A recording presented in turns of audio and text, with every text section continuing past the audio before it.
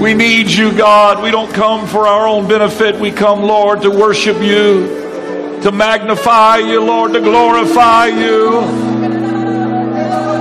You are great and mighty, Lord. You are the healer. You're the deliverer, Lord. You're the way maker, God. We lift our voices unto you, Lord, to praise you and to magnify you.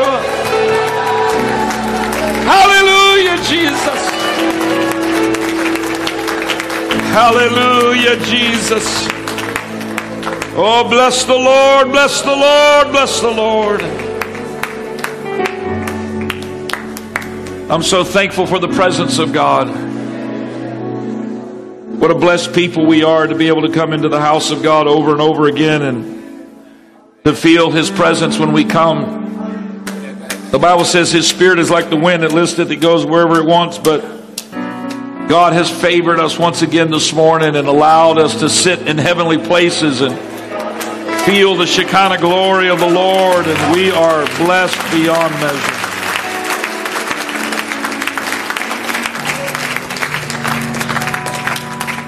While you're turning in your Bibles to Romans chapter 5, where we'll begin reading in verse 1, I want to add to our announcements and say that next Sunday is going to be Sister Marietta Patchen's last Sunday with us here at First Pentecostal Church. She has been a minister of the gospel, a successful home Bible study teacher, soul winner, director of our deaf ministry for 41 years, has served faithfully in this church. We love her very much. We're going to miss her. Some of you are aware her family lives out in Dallas, Texas. She's going to be moving to Dallas, Texas to be closer with her children and her grandchildren. Some of you know that tragically she lost her 25-year-old grandson last summer, and she desires to be there with her grandchildren and her children. And I know that God's going to use her and develop a great ministry of reaching the deaf, even in Dallas, Texas, and in other places out west. I know God's got His hand upon her life. And so next Sunday night, not tonight, but next Sunday night after church, we're going to have a special going away party for Sister Patchen. This is a very unusual event because we do not celebrate people going away. We only celebrate coming in. But we want to honor her and tell her how much we love and thank her for her many years of service here at First Pentecostal Church, and just want her to know that we're going to be supportive of her, and we'll be missing her, but we know that God has His hand upon her. And so next Sunday night, if you'll come, maybe bring a card and bring some expressions of your love and appreciation. We'll have a great time after the evening service. One of the great things about being in Florida, especially in the winter, is that we have a lot of guests and visitors, and so today is no different. Amen. We started out this morning with a great message from Brother Tim Duffy, Evangelist Tim Duffy, who was my roommate in Bible school for 3 years, and then came here and worked with my father for 2 years while I was on the evangelistic field. And Brother Tim Duffy and his wife, Sister Brenda, are evangelists with the United Pentecostal Church and are a great blessing. And we enjoyed his ministry in the early service, and I'm sure he would preach another great message right now. But being pastor, you have executive privileges, and I haven't been able to preach in about 2 or 3 weeks here, so you just get good old Pastor David this morning in this service.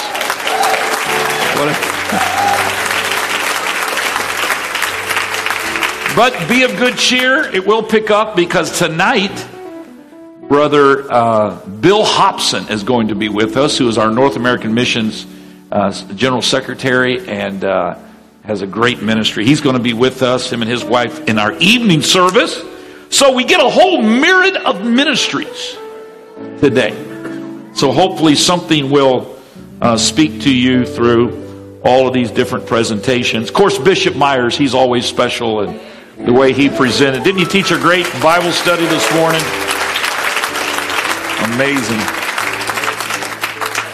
Romans chapter 5, and we begin reading verse 1. Therefore, being justified by faith, we have peace with God through our Lord Jesus Christ, by whom also we have access by faith into this grace wherein we stand, and rejoice in hope of the glory of God. And not only so, but we glory in tribulations also, knowing that tribulation worketh patience, and patience experience, and experience hope. And hope maketh not ashamed, because the love of God is shed abroad in our hearts by the Holy Ghost, which is given unto us. For when we were yet without strength, in due time, Christ died for the ungodly. For scarcely for a righteous man will one die, yet peradventure for a good man some would even dare to die. But God commendeth his love toward us, in that while we were yet sinners, Christ died for us. It's not beyond human nature to want to do something good for a good person, or at least a decent person. But God, even when we were scoundrels, God was already working. His love was already reaching. He didn't wait for you to get good to love you. He loved you when you were a sinner. What a mighty God we serve.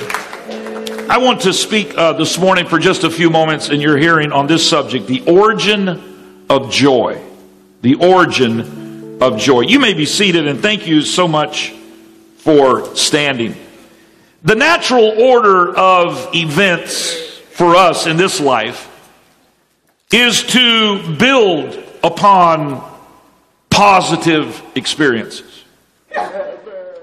We are told to remember the good and to forget the bad. We assume that we achieve, obtain, and accomplish based upon the sum total of good decisions, positive steps, and being at the right place at the right time. A natural example of this principle would be if you were to drive along the beach here on this eastern coast and you would just see a beautiful house. You would be told that a doctor lives there. You assume that he can afford that kind of house because he is a doctor. You assume that he is a doctor because he went to medical school. You assume that he went to medical school because he had good grades in undergraduate school. You assume that he went to undergraduate school because he excelled academically in high school. You assume that he excelled in high school because he had a positive, encouraging home environment. He was born to the right people. He was born with the natural gifts. His blessings in this life are accumulative, based on a series of smaller blessings. That is the American dream.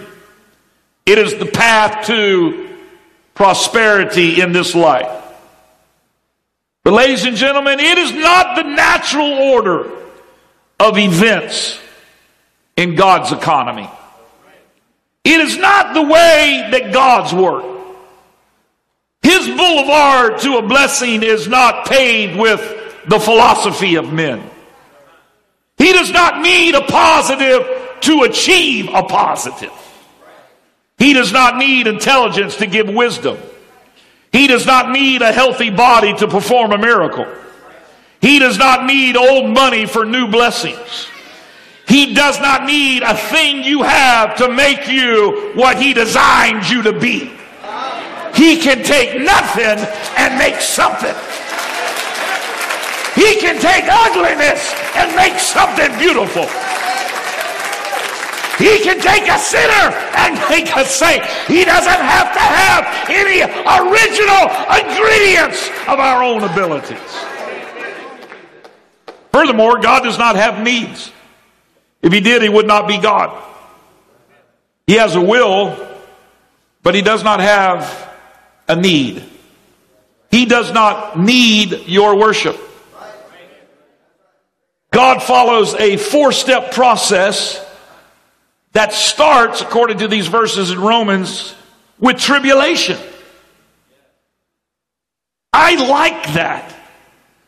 Because everybody here wearing shoe leather and breathing air qualifies. Because all of us have experienced tribulation at some point in our life. You've had tribulation. And so Paul states in this book, this Roman road as it is sometimes referred, that there is a process whereby this rejoicing comes from. And it's not as we think in our natural minds that it just comes from the surplus of advantages and a good upbringing and prosperity and the lack of an adverse situation in our life. That's not where it begins. It starts with tribulation. The origin of joy is in the trial. While we were yet sinners, Christ died for us. He did not wait for us to get good before giving us blessings.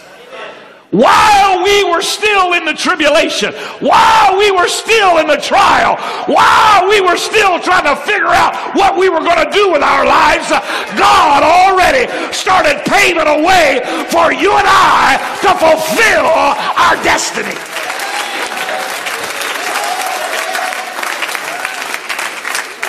Tribulation worketh patience. Patience worketh experience. And experience worketh hope. So we see this path.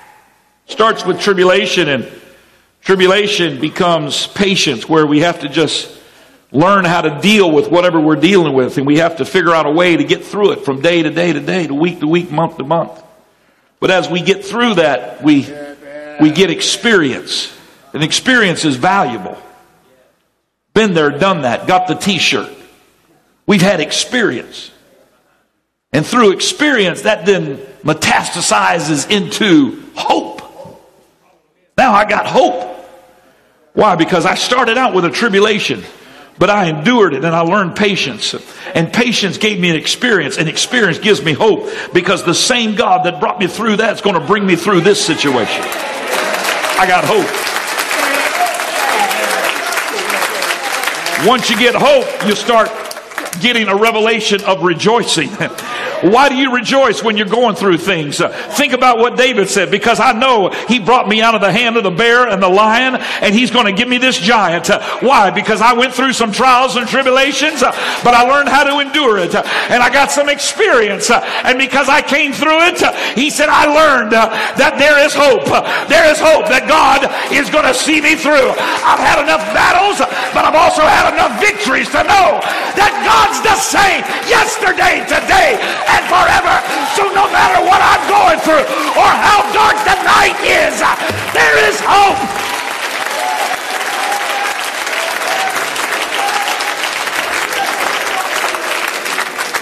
And so Paul is saying we rejoice based on that hope. Didn't just happen automatically. It's because of a process that we went through that started with the tribulation. You say, I don't know why God's got me going through tribulation. Because he's going to give you a revelation of joy. Not this past week, the week before, we were in Tupelo, Mississippi. I mentioned it to it last Sunday, where they have a children's orphanage that we support. 61 children are resident there right now. All different ages, but mainly from the ages of 5 through 18. And they had a big banquet. It was a great time. They had senators there and all kinds of political people, and there's a lot of support in the community in the state of Mississippi, and Secretary of State, Lieutenant Governor, a lot of folks were there, and they had, I don't know, let's say 500 people there at this banquet. And they had all of these children that were in this mansion that had come from all sorts of terrible situations that I won't even go to today, but it just would make your skin crawl. And they had all of these different children that were getting up and speaking before a crowd of 500 people. And they spoke with such poise. And they spoke with such professionalism.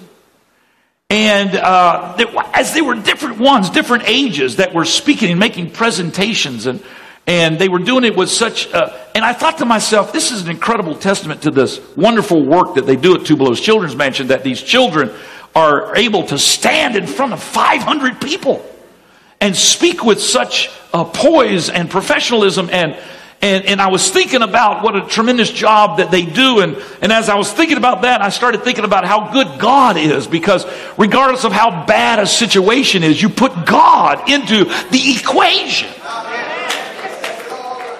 And it changes everything. I know kids that come out of tremendous families that couldn't stand up there and speak like these kids do, and they're involved in quizzing, and they're champions, and yet they come out of such a horrible environment. And I was just thinking all that through, and I was thinking about how that they have come from broken homes, but yet, and as I was thinking about that, the Lord just put the thought in my heart, and He said, it's not the home they come out of, it's the hand that holds them that makes the difference. Good God Almighty. I started thinking about that. It doesn't matter where I came from. It doesn't matter what my original environment was. What matters is if I'm in the will of God right now, if I've got His hand walking with me and leading me and guiding me, I can make it. I can make something beautiful out of this life. It's not where I came from that matters. It's where I'm going and who I'm going with.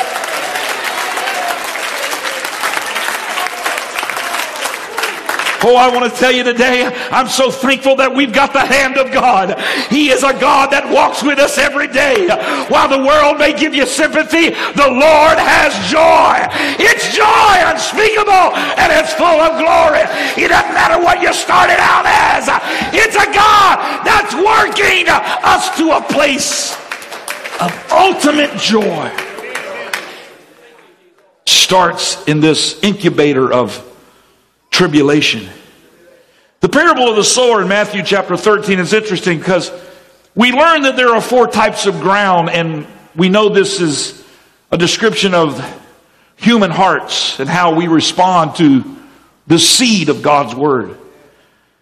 And through this parable that Jesus taught, we find that there is good ground where people's hearts are receptive to the gospel and they receive it and they act upon it. Then there's stony ground, which walls that are built around. We don't want to be hurt. We don't want anybody to intrude. And so we build the walls, and that's stony ground, and its seed can easily bounce off of it. Then there's the wayside, which is kind of a description of our hearts that just we're not quite ready yet. We don't disagree with anything being said, but we're not. It just falls on the wayside. It's close by, but we're not really plugged in. We're in sort of that peripheral area. And then that's the thorny ground. The thorny ground is the ground where the seed falls down in the ground and starts to take root. But then the cares of life and the thorns, and then all of this stuff starts to come up, and we have good intentions. But, you know, they say hell is paved with good intentions. Good intentions is not an excuse for bad behavior. So thorny ground sorts to kind of take away all of that has been planted by the Word of God. So some folks say there's no more good ground in America. Everybody has heard the gospel. All the good ground is covered.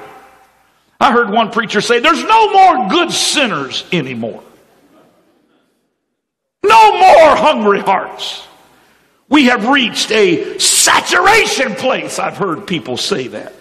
But I don't believe it, not for a moment. Because if they have not come to God by now, it does not mean they are not coming. What we must realize is that the Lord has some folks under the rocks and some that are under the thorns. And the ground of their heart has been covered, but God has used it to protect them. That's why the Bible says we must break up the fallow ground. Oh, ladies and gentlemen, you may not understand it because you're looking and judging on an outward exterior, but there is something going on in the hearts of your relatives and your loved ones and your friends and your co-workers. You don't understand it and you can't see it all. They may even be verbally resistant to the gospel, but underneath it all, there is a tribulation that's going to give way to patience and experience and hope.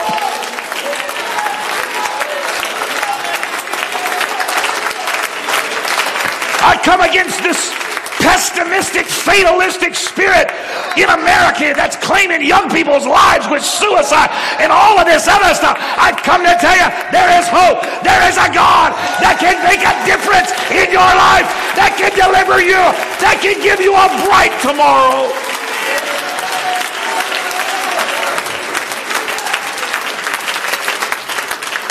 Joy is not born in the halls of prosperity.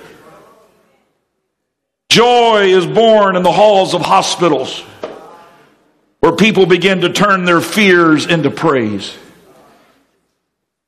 Lord, I'm asking you to keep your hand upon my child or my wife or whatever the situation is.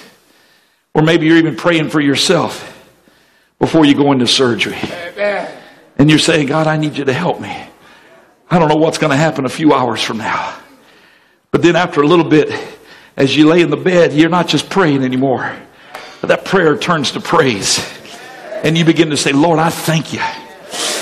You've never failed me, not one day, not one moment. You're a faithful friend. I will bless the Lord at all times. His praise shall continually be in my mouth.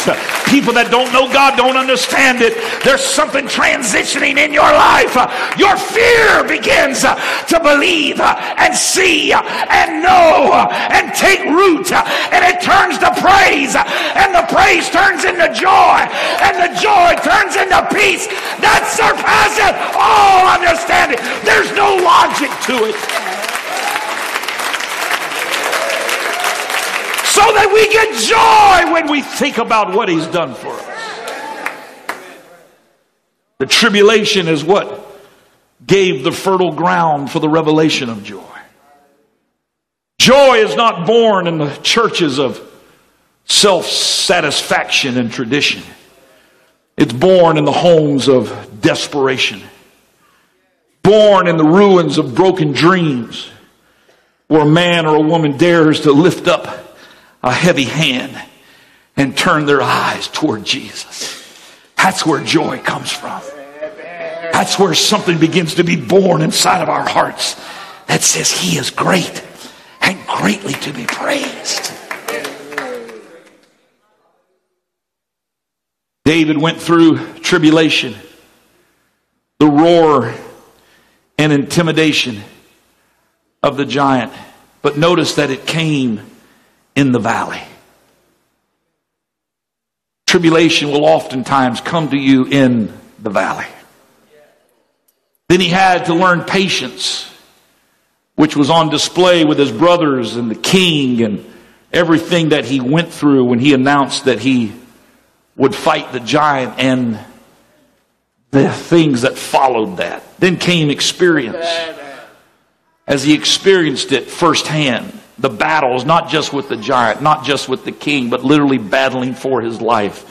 But then came hope, the faith that came after the fight, to know that the God of today's victories is the God of tomorrow's uncertainties. I said the God of yesterday's victories is the same God of tomorrow's uncertainties. So you don't have to live one day in fear. You can get up and say, I don't know how this is all going to work out, but I know who holds the situation in his hand. So I'm going to bless the Lord anyhow. I don't know how it's going to work out, and I don't know when it's going to work out, but I know my God is able. So I'm going to go ahead and bless the Lord anyhow. Have you ever wondered what the phrase more than conquerors means when we read about it in Romans 8:37? Now, in all these things we are more than conquerors through him that loved us. How How can you be more than a conqueror? If you win the battle, you're the conqueror. What's more than conquerors? How can you be more than that? You won. We're more than winners. How does that work? What does that mean? The trick is in knowing that this will not be your only fight.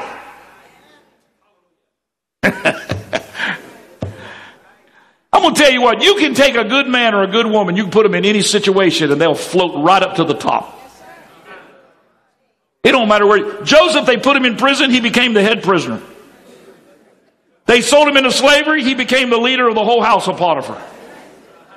He's like a bobber. It didn't matter where you put him. He just bobbled right up to the top.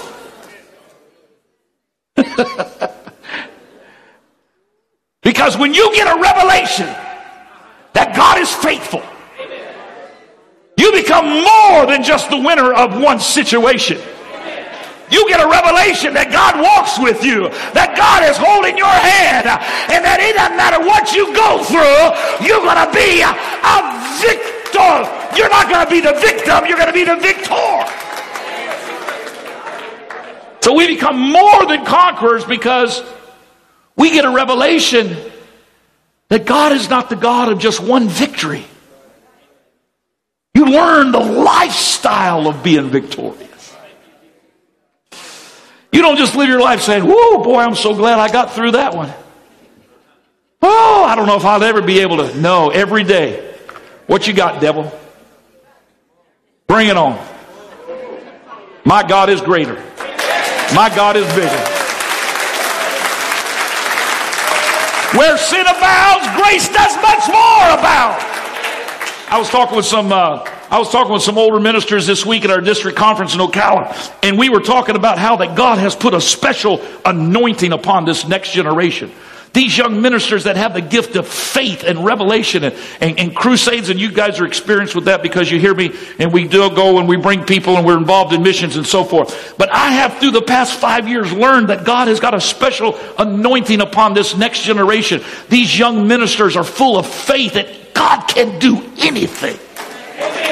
I've been in Africa with them, Bangladesh, Haiti. We go to Guatemala next month. I have seen God use these young men in a powerful way. We've seen blind eyes open, cancer tumors disappear, people getting the Holy Ghost by the thousands. I said, God, you're doing something special with this next generation. And you know what God put in my heart? I'm preparing them for what they're going to face.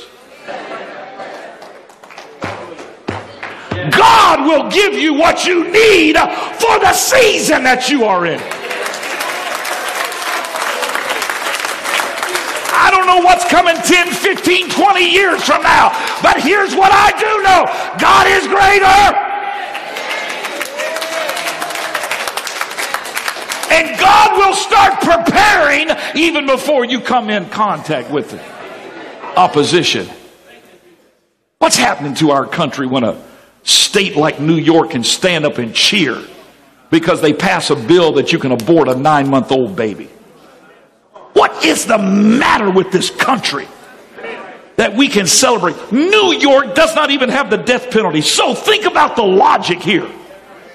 That the worst criminal that murders 20 kids in a school, his life is protected. But a baby who's the most innocent of us all can just routinely be murdered. And when we pass that kind of a law, lawmakers stand up and applaud. You can go to New York if you want to. I'm all done going to New York. That place is going to get judged in any other state.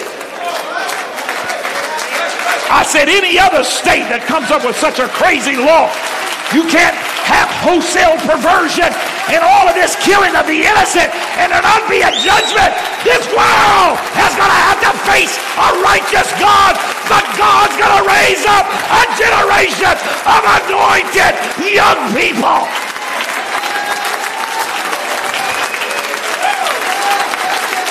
You might as well go ahead and rejoice now. You might as well go ahead and begin to shout with the voice of triumph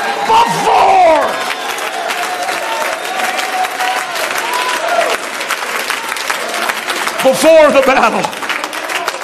I'm hurrying. Romans chapter 8, verses 38 and 39. For I am persuaded.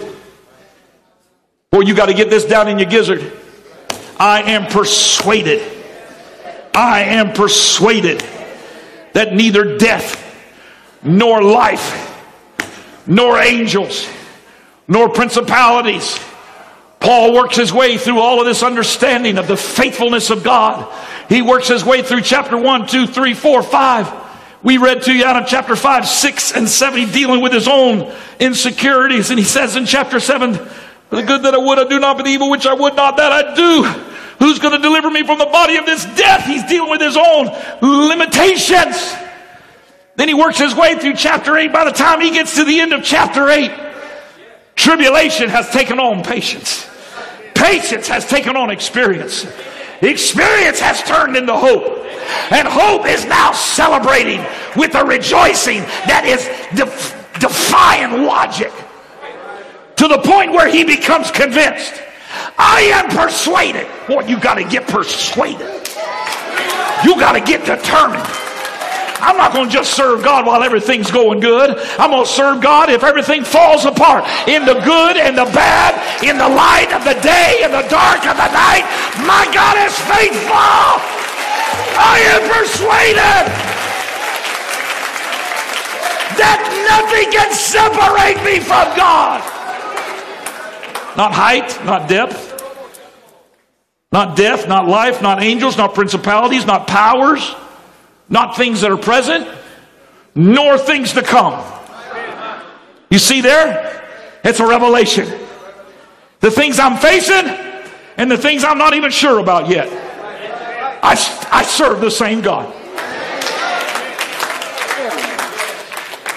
Nor height, nor depth, nor any other creature.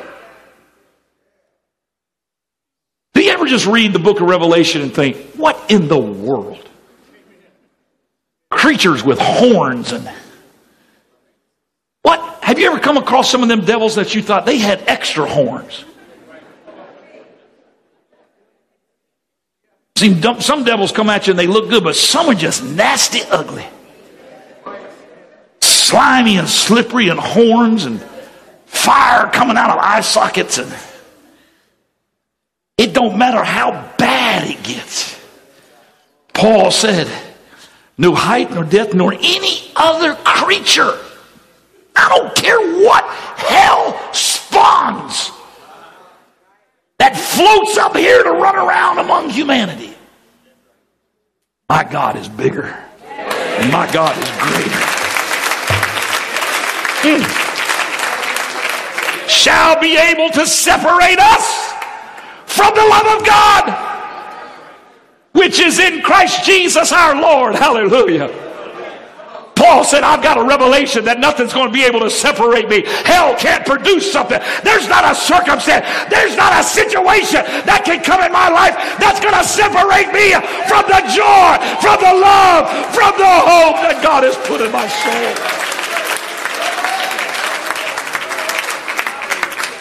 Paul said in the book of Romans chapter 5, he said it's all spread abroad through the Holy Ghost. While we were yet sinners, Christ died for us. Being justified by his blood, we shall be saved from wrath through him. We are reconciled to him. And it says it was shed abroad. This love of God, verse 5 says, was shed abroad in our hearts by the Holy Ghost, which is given unto us. Ladies and gentlemen, joy is not the sum total of a perfect life. Joy is born in the valley. In the valley of despair, praise starts to crawl out of the valley. And then it matures into worship. And then it grows into the adolescence of hope. And then hope becomes the proving ground of joy. Would you stand to your feet this morning? Jesus. I don't know where you may be in this process, but everyone in this building, under the sound of my voice, is somewhere along this process. But it doesn't matter where you're at. It's the same God that's with you in the tribulation, that's with you in the patience. Jesus.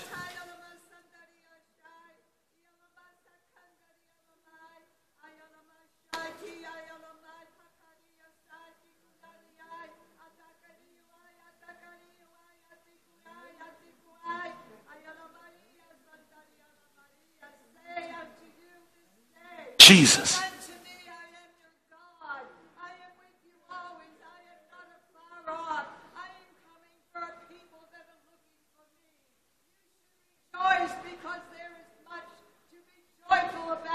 You should look up because the day is coming when all tears will be gone, when everyone will be happy, when everyone will be joyful, and you can be joyful here because I am the giver of joy, not only in the life Jesus. but in this life, in this life, in this life, in this life, you can have joy unspeakable. Jesus. Jesus. Hallelujah.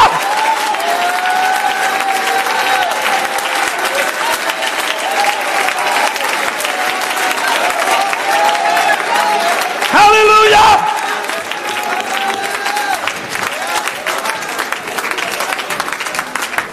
Oh, I think we ought to turn this whole place into a place of praise right now.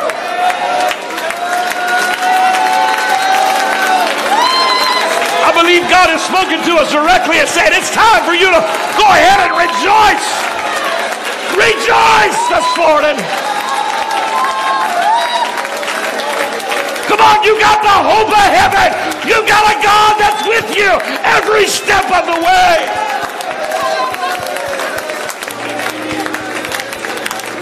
I think we ought to turn this whole place into a place of worship. You can make your way to the front. This altar is open. If you can't get here, you ought to find a place in your pew. And I want everybody in this place to lift up your voice. And I want you to begin to pray right now in the Holy Ghost.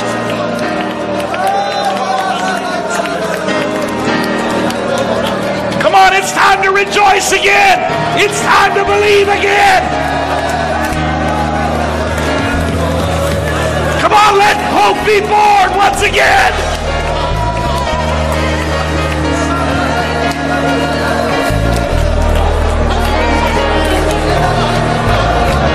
In the name of Jesus.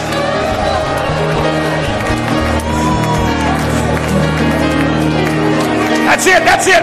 Begin to pray in the Holy Ghost. It's the Holy Ghost that spreads it abroad.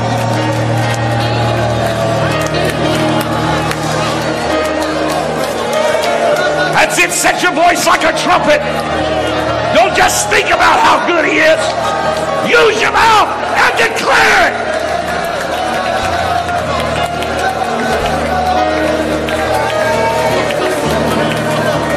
Hallelujah. Joy, joy, joy. Hallelujah. I think about the Lord when I'm standing in his presence. In the name of Jesus. More and more, it starts moving in my head. In the name of Jesus. Down to my feet.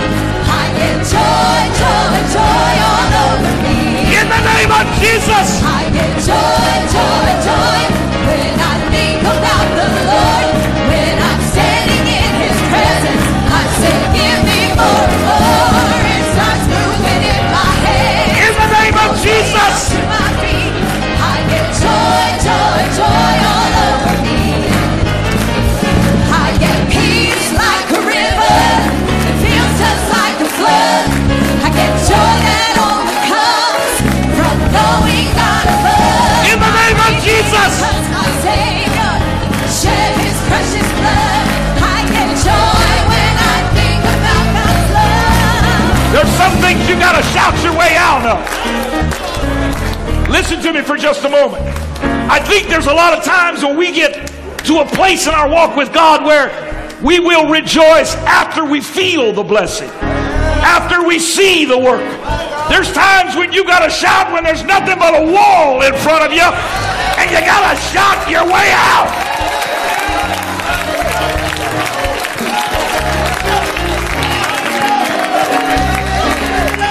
Everything's going great for you. You can shout and praise God without any effort. But if you got a wall in front of you, you got to be like the children of Israel. You got to go ahead and shout when the wall looks strong and tall and it looks like it can't be penetrated. But you said, I believe in a God that can make a way. So I'm going to shout my way out. I'm going to worship my way out. God bless you. If you want to go, you're dismissed. But if you need a wall to come down, why don't you lift your voice right now? And why don't you shout with the voice of triumph?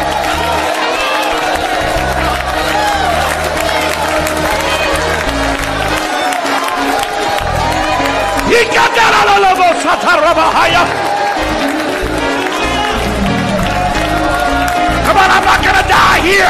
I'm not going to die on this hill. I'm going to live to shout again. I'm going to live to fight again.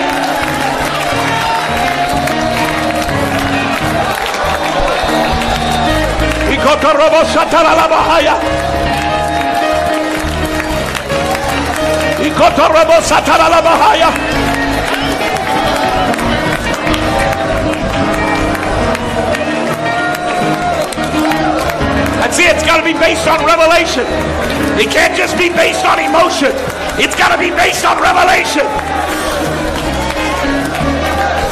I'm going to bless the Lord anyhow. Come on, you got to make up in your mind. I'm going to bless the Lord anyhow.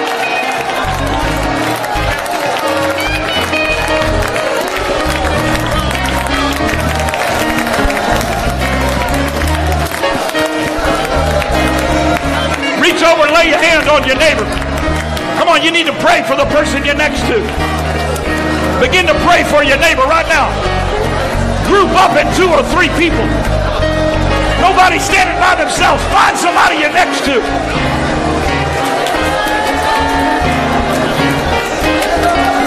That's it. Pray for them in the Holy Ghost. If you got to get out of where you're standing, find somebody. Pray for him in the Holy Ghost.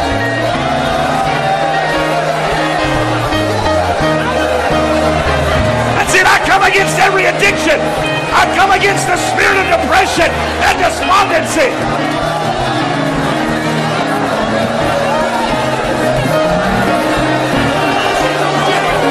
Let joy be released. That's it. I feel it coming. Press, press, press in the Holy Ghost.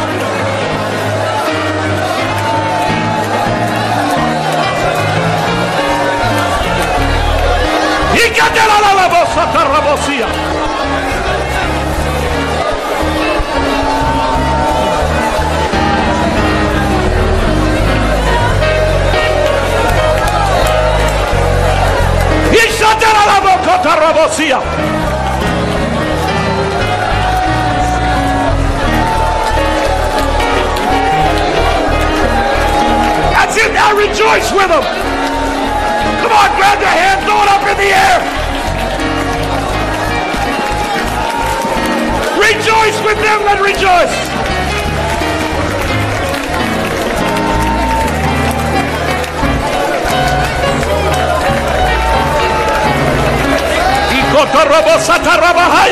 In the name of Jesus, every wall's got to come down. Every obstacle's got to be removed.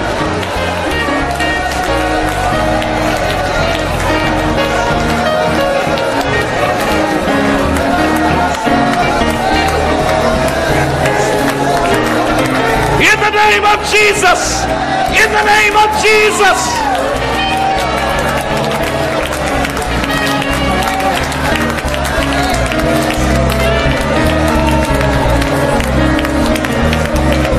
Hallelujah. Woo.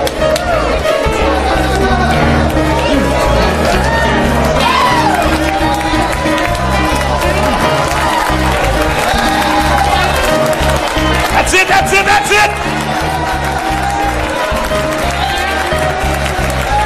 Come on, you may have to move around a little bit. You may have to leap for joy. You may have to dance in the Holy Ghost. Let there be an outward demonstration of what you feel in the inside.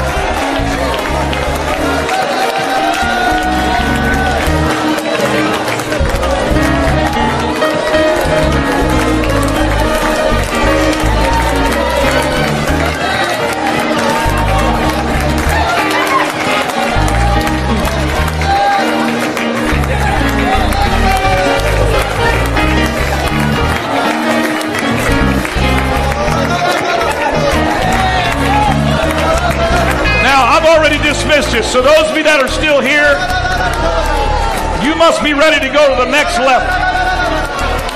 I've already said if you got to go, you can go. So those of you that are still here, you're here because you're ready to go to the next level. Am I right? Let me tell you the way this works. Sometimes you've got to step out in faith to the point where there is a demonstration so that every devil in hell can see it.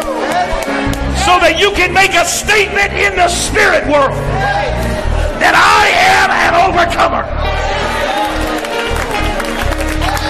Why do you think the Lord had the children of Israel march around the wall every day for 7?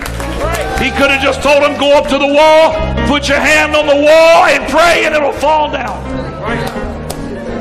But he wanted there to be a physical demonstration of how God tears down the walls and breaks the chains. I believe that sometimes you and I have got to move into a dimension where there is a physical demonstration that God is going to tear down the walls. So I'm going to move into a place of exercising my right to make a physical statement that I am an overcomer. That may be clapping your hands, that may be lifting your voice, that may be singing a song, that may be playing an instrument, that may be leaping for joy, that may be running the aisle, but something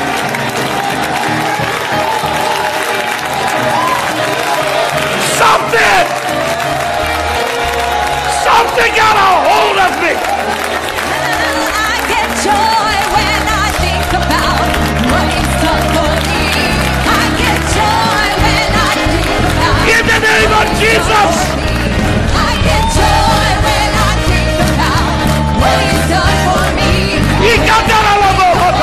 Done for me. You don't know like I know. That's it. What he's done for Let there me. be a demonstration.